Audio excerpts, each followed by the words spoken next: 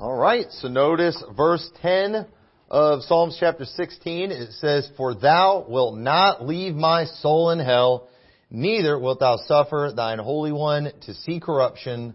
Thou wilt show me the path of life. In thy presence is fullness of joy. At thy right hand there are pleasures forevermore." And that verse right there in verse 10, we know without any shadow of a doubt that that is a prophetic verse about Jesus. And it says in Acts 2:22, "Ye men of Israel, hear these words. Jesus of Nazareth, a man approved of God among you by miracles and wonders and signs, which God did by him in the midst of you, as ye yourselves also know, him being delivered by the determinate counsel and foreknowledge of God, ye have taken, and by wicked hands have crucified and slain, whom God hath raised up, having loosed the pains of death." I want you to underline that phrase, pains of death. He loosed him from it because it was not possible that he should be holden of it. "For David speaketh concerning him, I foresaw the Lord always before my face, for he is on my right hand that I should not be moved. Therefore did my heart rejoice and my tongue was glad. Moreover also my flesh shall rest in hope, because thou wilt not leave my soul in hell, neither wilt thou suffer thine Holy One to see corruption. Thou hast made known to me the ways of life, and thou shalt make me full of joy with thy countenance. Men and brethren, let me freely speak unto you of the patriarch David, that he is both dead and buried." He is dead and buried. I shouldn't have to preach this. I might touch on this a little next week. David has not resurrected. Okay? David is both dead and buried. And his sepulcher is with us unto this day.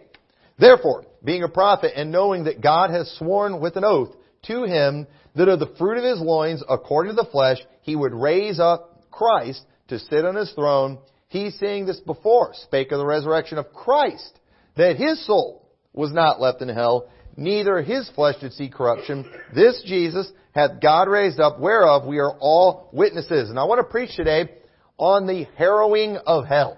The harrowing of hell. And harrowing, that word means specifically extremely disturbing or distressing, grievous, or a harrowing experience. And Christ's soul in hell, I do believe, was a distressing or a harrowing experience in the literal meaning of that word. I believe that God loosed him from the pains of death. And that phrase is going to have a lot more significance, I think, by the end of this message. God loosed him from that, because it was not possible that he should be holden of it. And so, one thing that is completely undisputed is about whether or not Jesus went to hell. There's no dispute anywhere about that, because the Bible is very clear that he sure enough went there. But what is disputed is what the experience was like. You know, none would dispute whether he went or not, but there is a dispute about whether it was a harrowing experience or not. There are those who teach Jesus actually went to paradise, or Abraham's bosom, they will call it. There's those who teach that he suffered the torments of hell for 3 days. But then there's the new version that he was in hell, but it wasn't harrowing, or the flames didn't hurt him. And, I don't know where that comes from, but some people teach that. So I want to talk about this subject, though, because this doctrine's already been greatly perverted, but it is about to get perverted in a much bigger way. I think we could potentially be getting ready to see a generation moving away from this doctrine in a big way, thanks again to a movie. Just like the Thief in the Night movie cemented a perverted image in people's mind of what the return of Christ is going to look like. There is a movie in the works that I believe could very likely change how people look at the harrowing of hell in the biblical sense. And I'm using that term for a reason, and I'll talk about that. But it's about to be pushed in a bigger way, and that is, Mel Gibson is working on a sequel to The Passion of the Christ that is going to be focused on the 3 days and 3 nights that Christ was in the heart of the earth, or in hell. And so this is something I read from IMDb about it, but it says the Passion of Christ Resurrection is confirmed as a sequel to the 2004 film with Jim Caviezel reprising his role as Jesus. I hope he gets struck by lightning again. All right, but anyway, it aims to continue the narrative and explore the 3 days between Jesus' death and resurrection. The sequel may be released as a multi-part film, potentially spanning 2 or 3 movies. However, the specific release date has not been announced, with Easter 2024 being a possible target. The film's focus on the harrowing of hell, based on Catholic visions, could generate controversy and make it challenging for Gibson to garner the same evangelical support he received for the first movie. So this is where the movie could potentially be very interesting, because the harrowing of hell, as the Catholics teach, okay, is a very entertaining and fascinating story, one that has been being preached in Baptist churches for years, and Baptists think they got this from the Bible.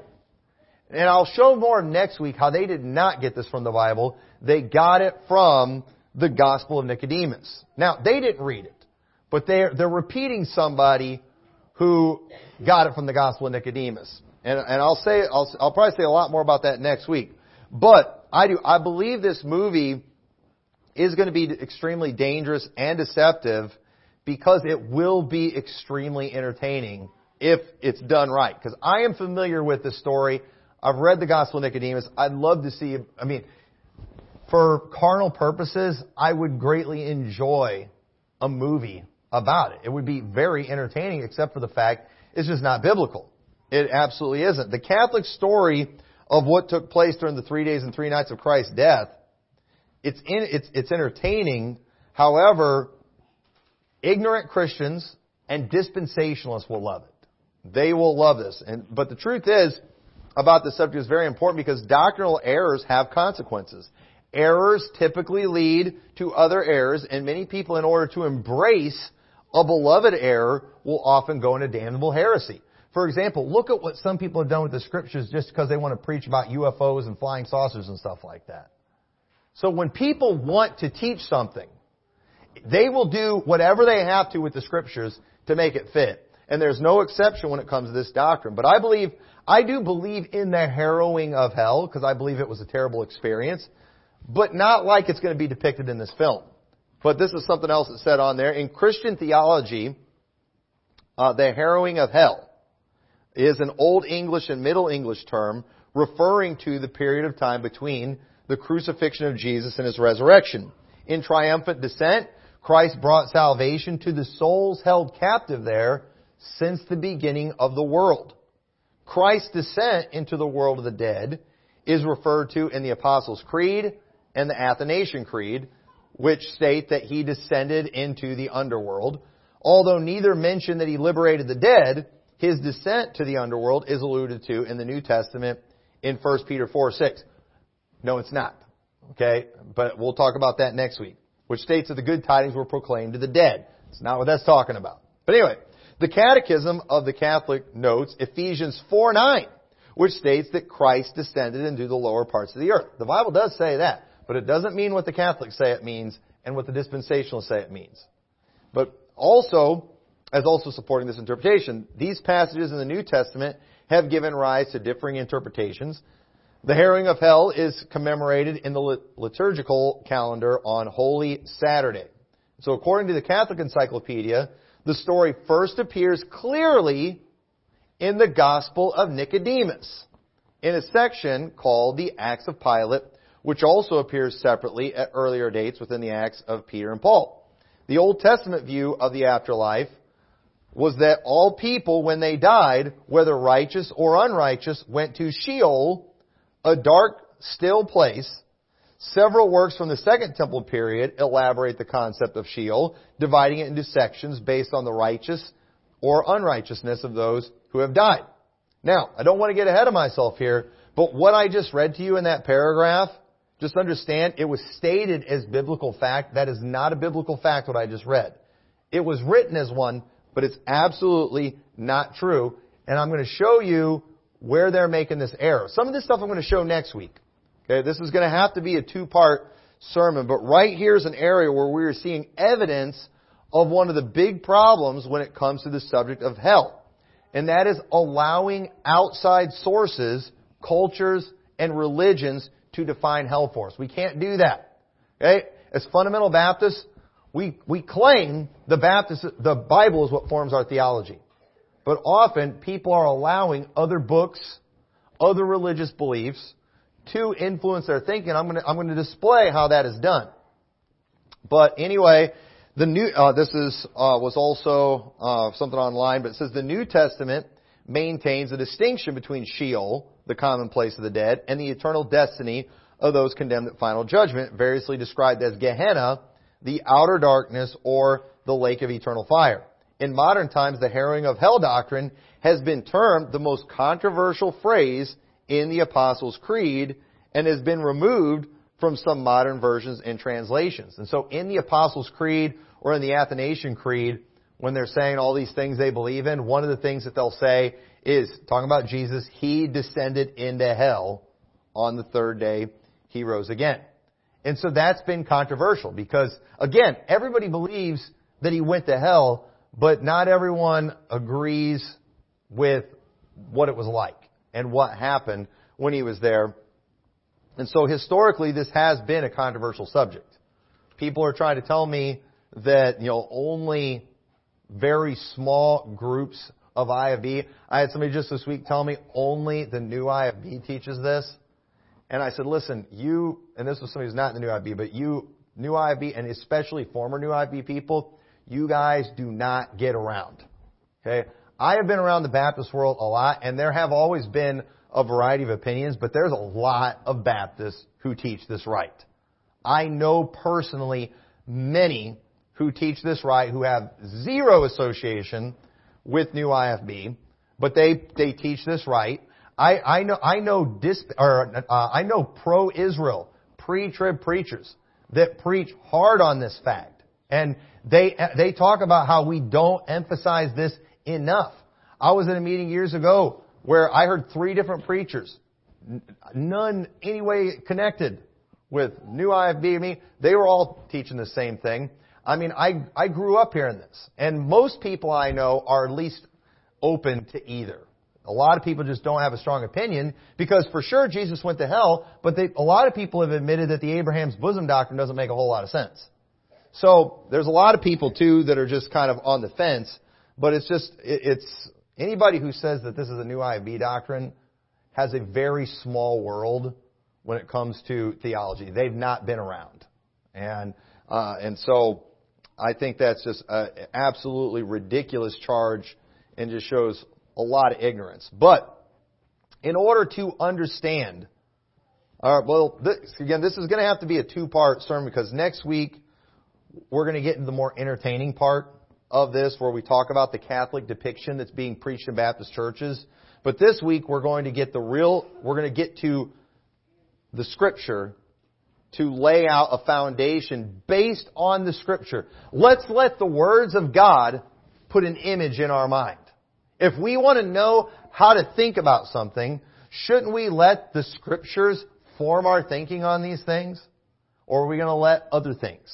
And if we let the Scriptures form our thinking, it's going to sound a lot like what we preach here. But I'm going to hopefully tonight I can display where people are going into error. And so in order to understand based on Scripture alone what the descent into hell was like, then we must define hell first biblically. Now, this is where the Catholics and the Abraham's bosom people go wrong. Okay? The other side, they like to play word games with you after misusing the word hell. Most people are misusing the word hell when they talk about it, and then they use a faulty extra-biblical method to define what hell is. Okay? So let's go ahead and, in full Ruckmanite fashion, I got my Ruckmanite whiteboard tonight. And so I'm going to display something to you. I'm going to write the word hell. And I'm going to write the word hell. Now, can anybody tell me what the difference is between those two words? One is capitalized as a proper noun, and the other is not capitalized. It's just a noun. Most of the time, when people are talking about hell, they are talking about it as a proper noun, as the name of a place, rather than a noun as a thing, which is what hell is. And did you know, if you were to just look up every mention of hell in the Bible, there is only one place in the Bible where it's capitalized, except for times when it's the first word in a sentence. When it's the first word in a sentence, of course, that's always capitalized. But there's only one time it's capitalized. That's in Revelation 6. Now let's go to Revelation chapter 6 in verse 8. There is a difference between hell and hell.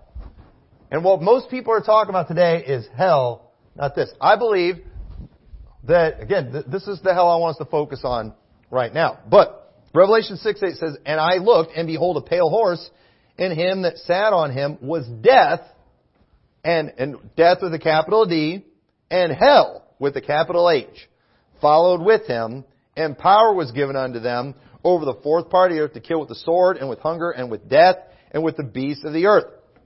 So right here, okay, is where we're going to see where this is the only place in the Bible where hell is used as a proper noun, as a name. Okay? And so we're going to see one of the main places where people err in their understanding of hell is we often just think of it as a place, as a location, rather than a thing. Okay? If we want to get real technical with hell, it's a thing. Okay? And it's important that we understand that. Because one of the reasons we have so much confusion in this argument is most of the time when we talk about hell, and we're actually talking about hell. We're actually talking about a place. Most of the time, that's what we're talking about. Okay? And this is where people start revealing what formed their thoughts and beliefs. Okay? When you think about hell, what formed your thinking? Was it the Bible or was it something else? Because this is how we can start to find out. Because when people try to argue with you about the details of the harrowing of hell, they start defining a location rather than a thing. That's what this is what they're doing wrong. They're defining hell rather than hell. Okay? So understand that. Okay? And so I'll display this in a little bit too, but when we start defining hell with the capital H, okay, what they end up doing, they use definitions based off Greek mythology. Okay? And I'm going to show you that. That's how they start defining hell. They're like, let me define hell for you. And they don't go to the scriptures. They go to Greek mythology. That's where they're making a big mistake. But let's define hell with this small h. Let's define that. But before we do, let me illustrate something to make sure that we are all on the same page. Okay? So suppose I wrote a story about an experience I had going to prison. Okay? And so I write a story about going to prison. Now, prison, is that a capital P? If I say I went to prison, do we capitalize that, or is that a small p? That's a small p, because prison is just a thing. Okay? It's a place where they lock you up. But let's say in this story that I wrote about when I went to prison, I said in this prison, it was in San Francisco, it was out on an island, and it was where they put all these hardened criminals, it was maximum security, and I described to you Alcatraz. Okay? Now, Alcatraz is a prison, is it not? Okay, Alcatraz is the name of that prison, so we would capitalize Alcatraz. But then let's say Brother Aaron, he writes a story about when he went to prison. Okay, and so we both write a story about going to prison. Does that mean we went to the same place? Because maybe in Aaron's story, he got busted by the government for being a terrorist, and he's writing about a prison where the government puts terrorists in Cuba, in Guantanamo Bay. It's prison, but what would we call that prison? We would call that prison Gitmo, right? So we both went to prison, but I'm explaining Alcatraz, he's explaining Gitmo, and it would be wrong for someone to assume that because we both said we went to prison, that we went to the same place. You got to see how I define prison. You got to see how he defines prison, and then we'll find out. Yeah, we're talking about two different places, but we're talking about the same thing. We're talking about prison. Okay, and so when it comes to hell, hell is a thing. There is a hell of the Bible. There is a hell of Greek mythology. There is a hell that the Catholic Church talks about. I'm sure hell is in all kinds of different religions. Okay? But are they all the same place? Okay? No. Okay? All of them are going to be fake except for the one that the Bible teaches. So understand, when people all of a sudden, they go and they're defining hell with a capital H based off of Greek mythology. Okay? Then wait, okay, fine. That's what the Greeks taught about hell, but is that what the Bible talks about hell? And notice in that one thing I read too, it talked about the Second Temple period. Guess what period that takes us into? The Greek period. And obviously, there was a lot of Greek influence, and the New Testament was written in Greek. But understand that while the Greeks talked about hell, it wasn't the same hell that the Jews talked about, that the believers talked about. So to go into, just because they're using the same word, to assume they're talking about the same thing or the same place is wrong. You can't just assume, me and Aaron, because we both say we went to prison, that we went to the same place. You got to look at the details, and the details that people are explaining about the harrowing of hell is not something that we find in the Scriptures, but it is something that the Catholics taught, that you do not find in Scriptures. And that is wrong. That is dishonest. If you want to believe that, that's fine, but stop telling people, I got my belief from the Bible. No, you didn't. You stole some from the Catholic Church, too. And you know what? That guy who's preaching something you don't like, his stuff's coming straight out of the Bible. Where your thinking is coming straight out of the Gospel of Nicodemus. So, that's not fair. If we define the hell of the Bible, we should use the Bible to define it. If I want to define the hell of Greek mythology, then I would use Greek mythology to define that. They're both hell, but two different places. Just like Alcatraz and Gitmo are both prison, but they're two different places. And so people who deny what we teach about Jesus going to hell with the small h typically describe in their preaching hell that sounds a lot more like Greek mythology. Okay? They will read you a definition of the word Hades, because they like to talk about Hades, and they'll show you the Greek word. They'll go to the Greek word, the Hebrew word Sheol, and then Gehenna is another one. And so they will talk about all those different Greek words and places. And then, again, because the Greek New Testament uses those words and the Hebrew uses the word Sheol, it's like all of a sudden now they think it's appropriate to define what these places are by whatever the Greek definition of those words were. But wait a minute, is that what the Bible describes? Okay, we can share words with other religions. We don't mean the same thing. It's just like today, when you hear people talk about repentance, it's important that you know what they mean by that. Because people mean different things when they talk about repentance. Sometimes we share words with false religions. Here's the big question. How does the Bible define that word? That's what we've got to stay focused on. It's very important that we do that. And so, having said all this, let's take some time to explain what hell is not, and also talk about what hell is and where hell is. So, let's talk about what hell is. And I'm not talking about this hell. What is this? What is hell? Okay? We all know what prison is, right? Okay? But, again, what is Alcatraz? What is Gitmo? What is Sing Sing? I don't know. I don't know the names of that many prisons. Okay? What's the name of the prison over in Thompson? Just the Thompson Federal Prison? I don't know, but they all have names. Okay? There's something they all have in common. You're locked up in all of them. But you got your country club prisons too, where the politicians go. Right? And so there's huge differences. But let's talk about the thing, hell. Okay? Because this is what Jesus went, the hell, the thing that the Bible describes. Jesus went there. His soul was not left there. What is that according to Scriptures? Well, Revelation 20 verse 12 says, "And I saw the dead, small and great, stand before God, and the books were open, and another book was open, which is the book of life, and the dead were judged out of those things which were written in the book according to their works. And the sea gave up the dead which were in it," watch this, "and death and hell delivered up the dead which were in them, and they were judged, every man according to their works. And death and hell were cast in the lake of fire. This is the second death, and whatsoever is not found written in the book of life was cast in the lake of fire." Notice how death and hell are together. Notice how we witness the destruction of death and hell. Notice the one place where it was capitalized in the Bible, in Revelation, it talks about death and hell being together.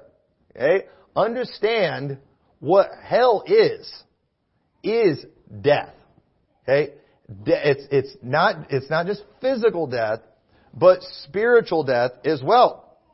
In Revelation 21:4 it says, "And God shall wipe away all tears from their eyes, and there shall be no more death." Why?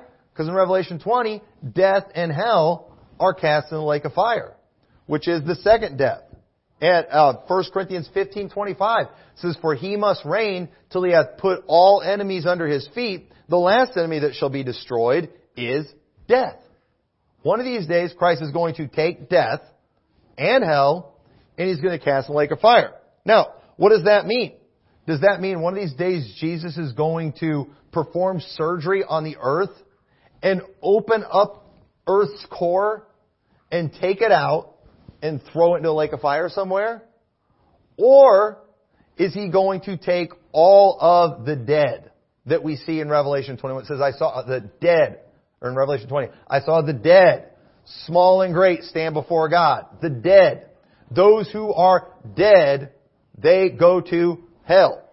Understand that? And one of these days, God is going to take all of the dead after they have been resurrected, after the sea gives up the dead, after death and hell, then death and hell are going to be cast in the lake of fire.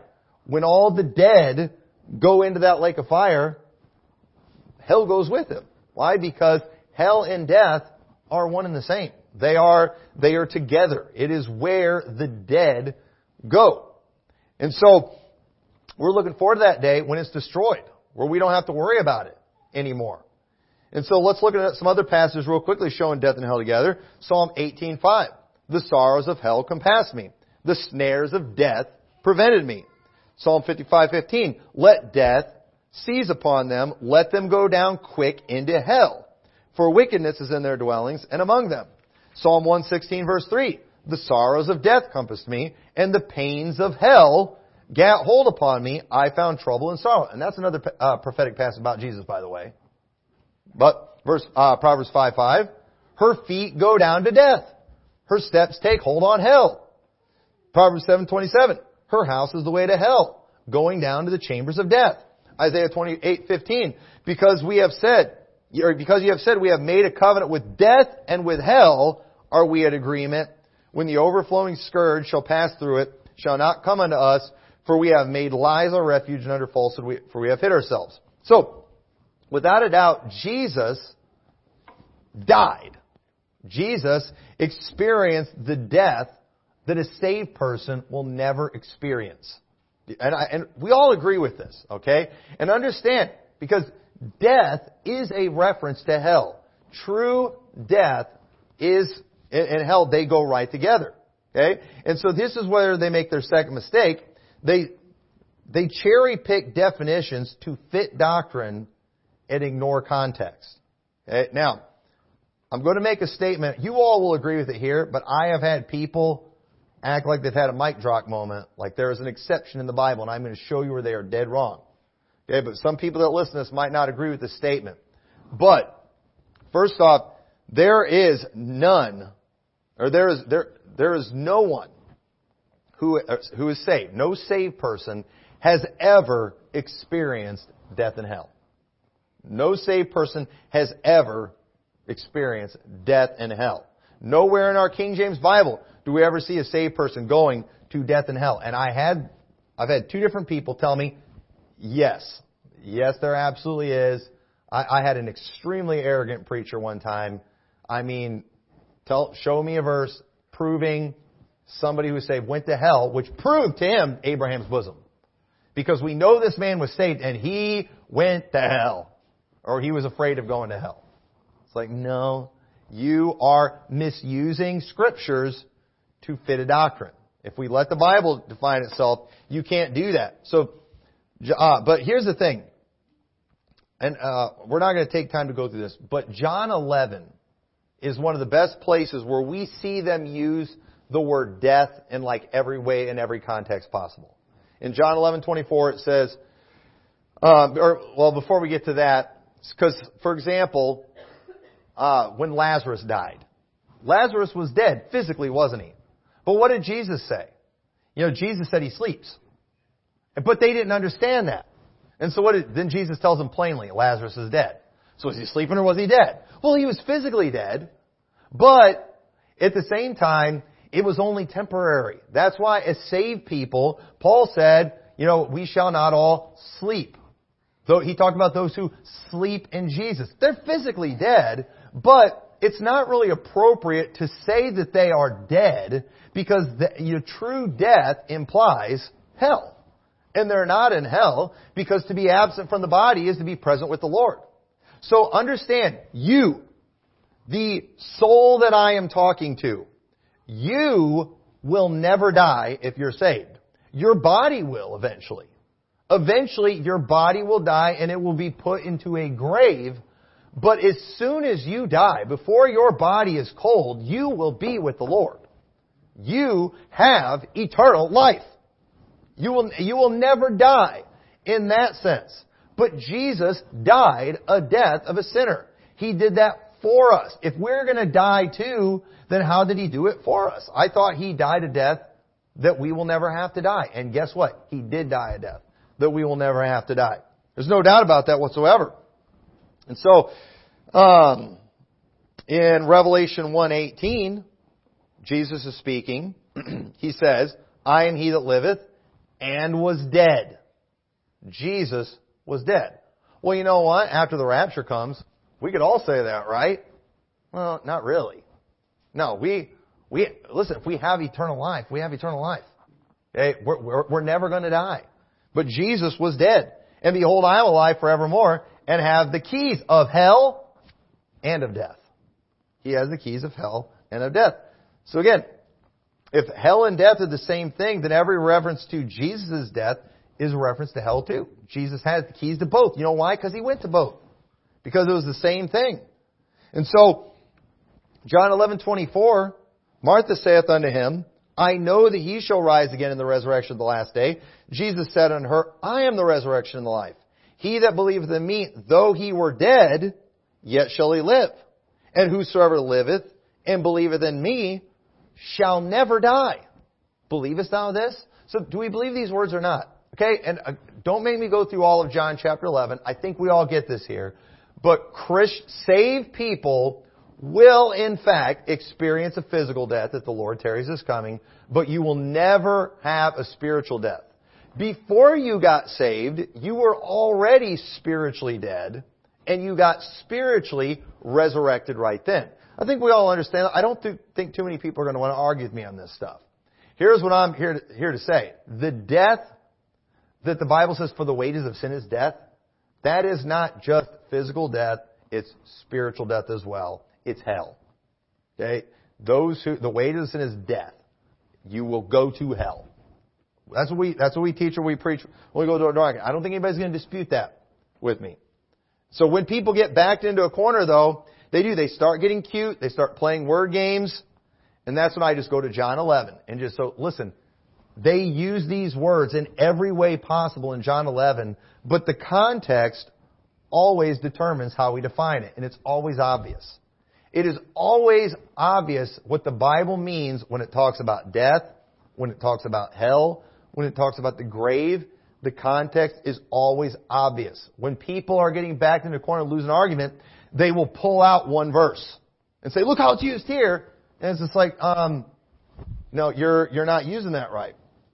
And so I don't think we need to take time to prove that a saved person will only experience physical death, which will result in a physical grave, but the soul will still go on to live with God in heaven.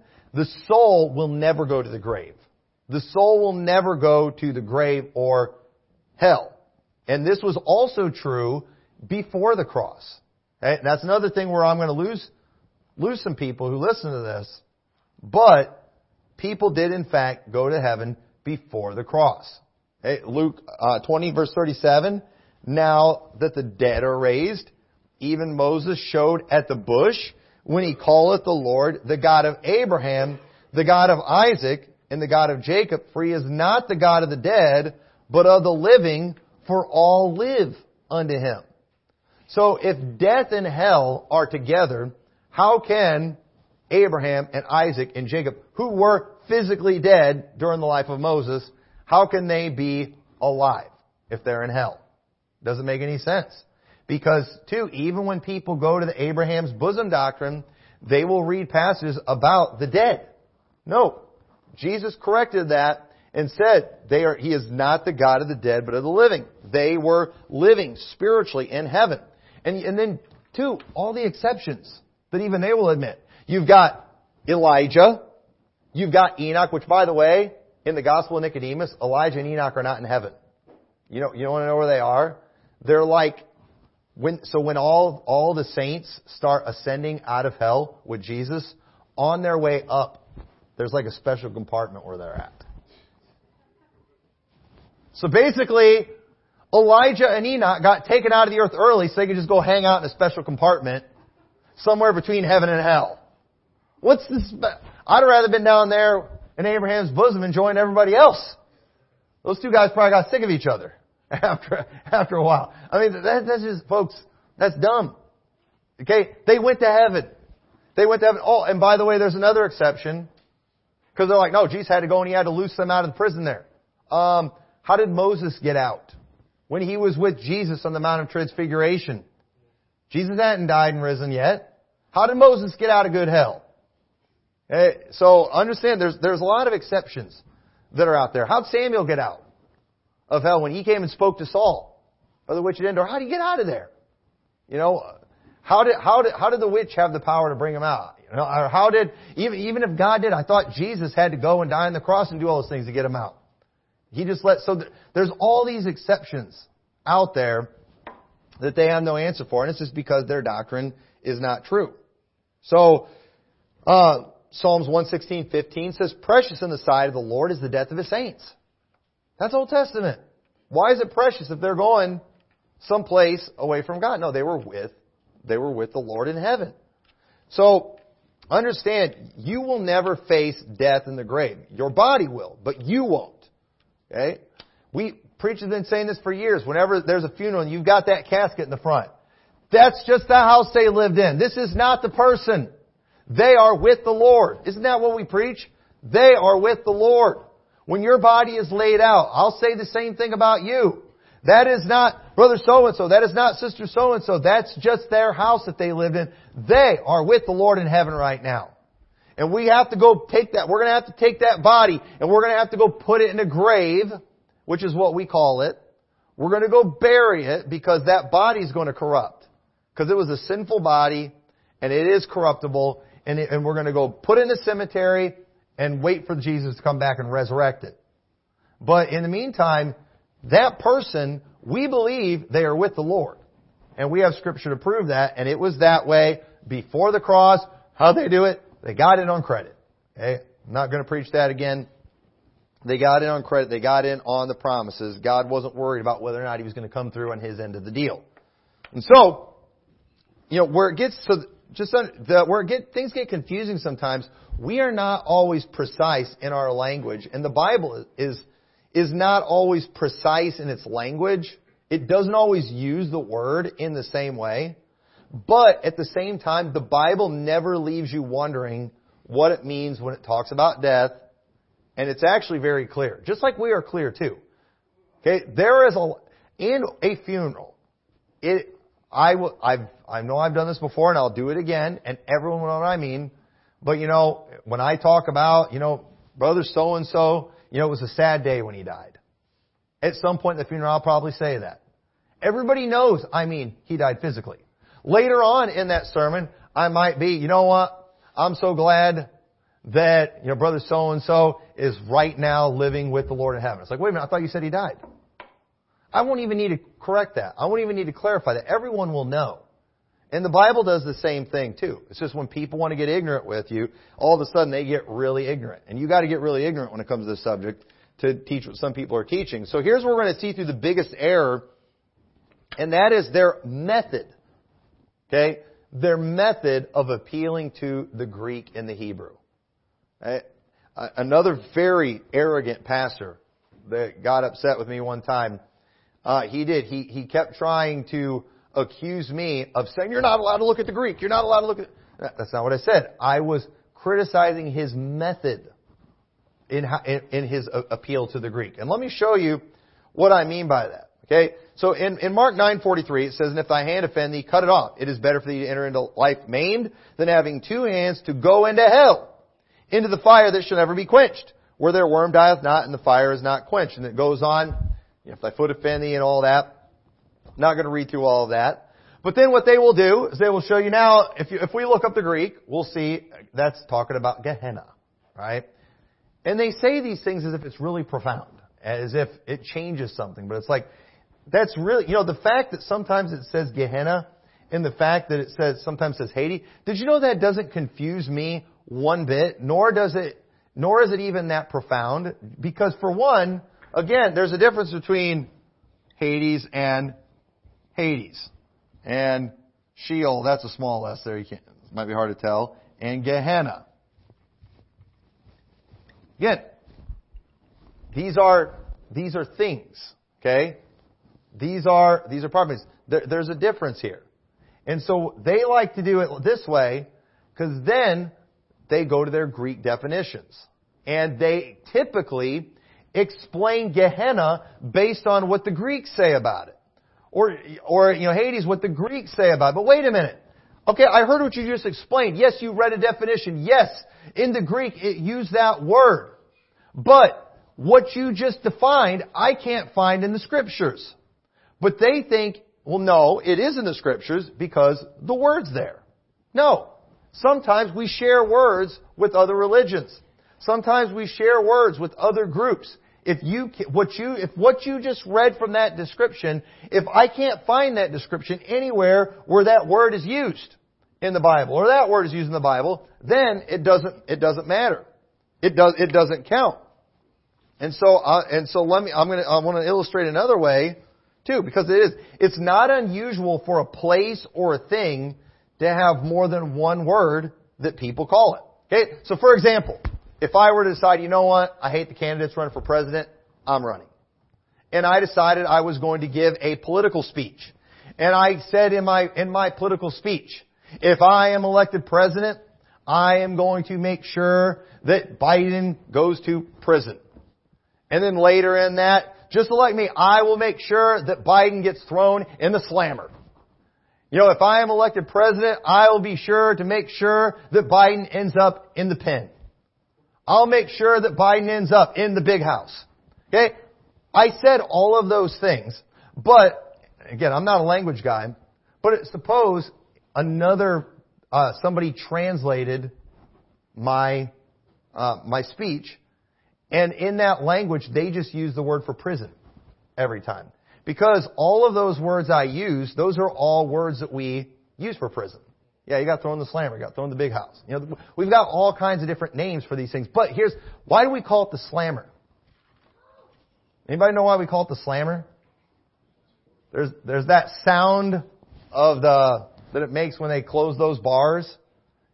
So it's still prison, but that word, it makes us think of a certain aspect of that prison.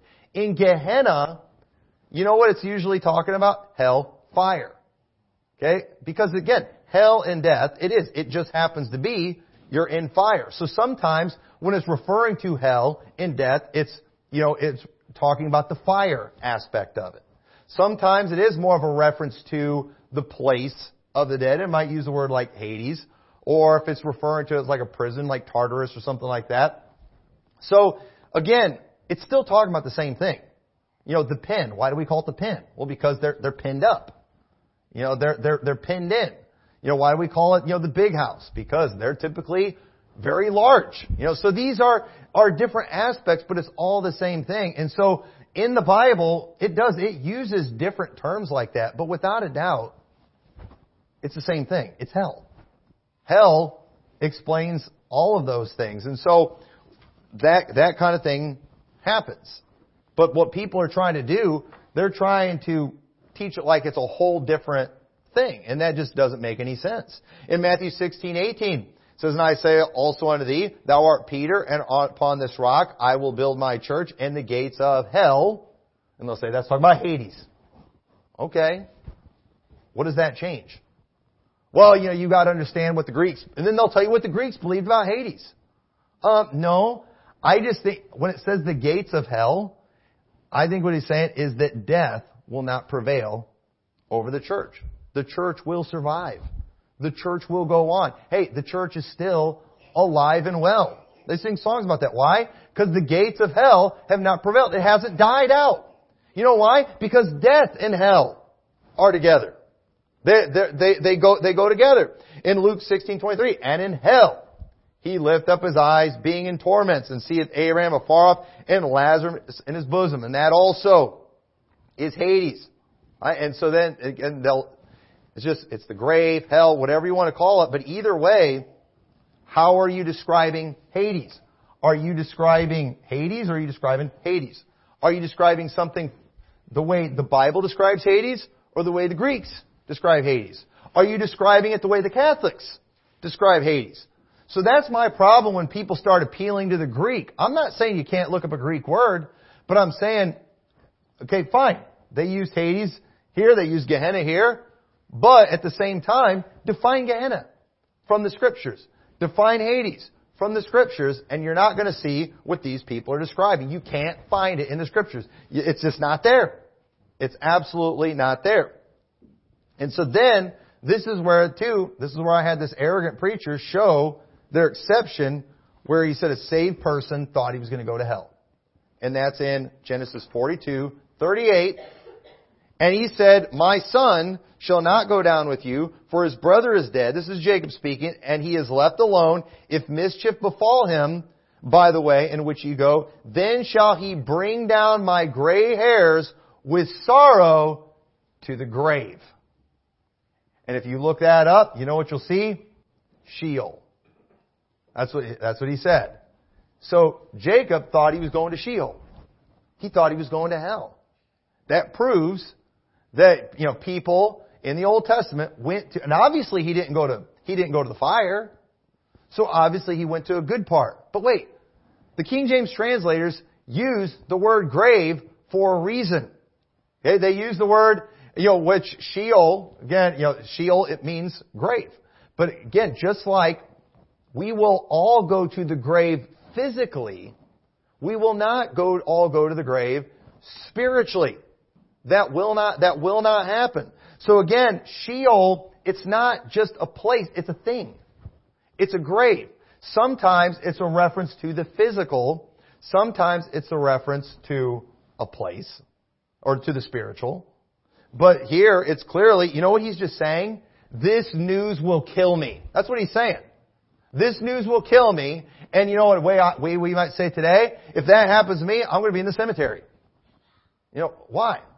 Because it's going to kill me. It's a way we put these things sometimes. It didn't mean Jacob thought he was going to go to hell. To hell with the capital H. To a place of the dead. It just meant that news will kill me.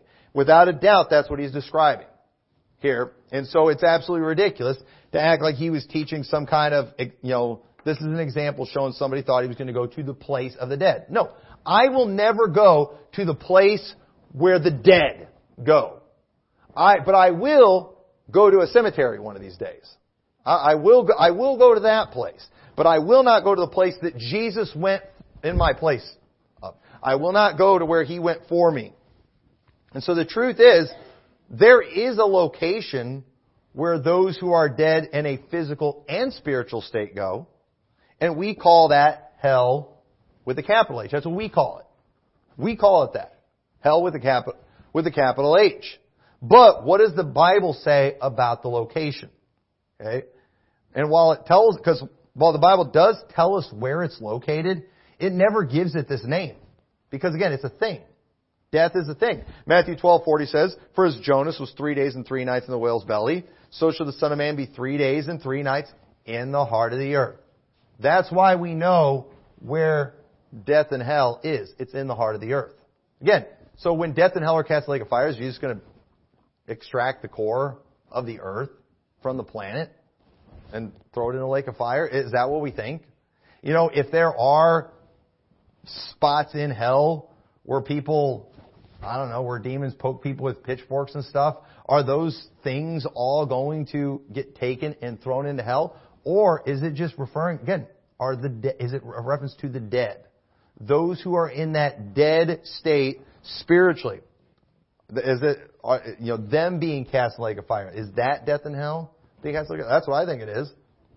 And so, in Ephesians 4:9, it says, "Now that He ascended," what is it? "But He also descended," Jesus here, "descended first into the lower parts of the earth." So, we have references that tell us where the dead go. They go into the lower parts of the earth. And I think it's referring to more than 6 feet down. Especially it says in the heart of the earth. I've had some people too, when they get backed in the corner on these things, they've tried to tell me that no, inside a grave counts as heart of the earth and lower parts of the earth. Yes. The Baptists, especially dispensationalists, when they get backed into a corner, the things that they will do with the Scriptures, I've literally had them tell me that. But I just don't know what to do at that point. But anyway, one day death and hell will be cast into a different location, but it still isn't even giving them a name, it's just a thing. We often refer to the lake of fire. When we talk about the lake of fire, we typically talk about the lake of fire. That's how we talk about it. That's what's going to be in our charts. That's what we're going to put in books. But the Bible doesn't name it that. It just tells us that death and hell are cast into the lake of fire. It's a thing. That's what it is. It's not necessarily the name of a place. And so, does this mean that God, I don't believe this means God's going to remove the earth's core. So, what we clearly see from the Scriptures is that death and hell, it's not just a place, but it's a thing. It's a state of being. We see in the Scriptures that those who are dead are in a place of fire and torment, and that is death. And this is why death is so bad. People, when they die, they have not escaped anything. Not if they're lost.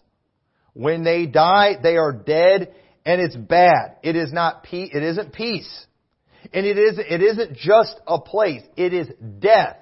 Death is a bad thing. Death and hell. We don't want to be dead.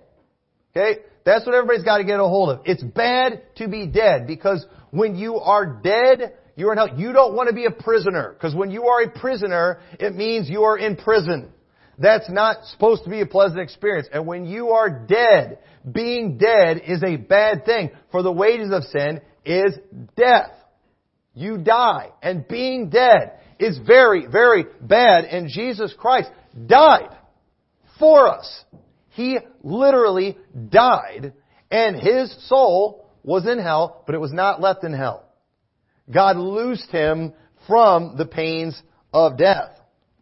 In Revelation 14:9 it says, "And the third angel followed Him, saying with a loud voice, If any man worship the beast in his image and receive his mark on his forehead or in his hand, the same shall drink of the wine of the wrath of God, which is poured out without mixture into the cup of His indignation. And he shall be tormented with fire and brimstone in the presence of the holy angels and in the presence of the Lamb, and the smoke of their torment ascendeth up forever and ever.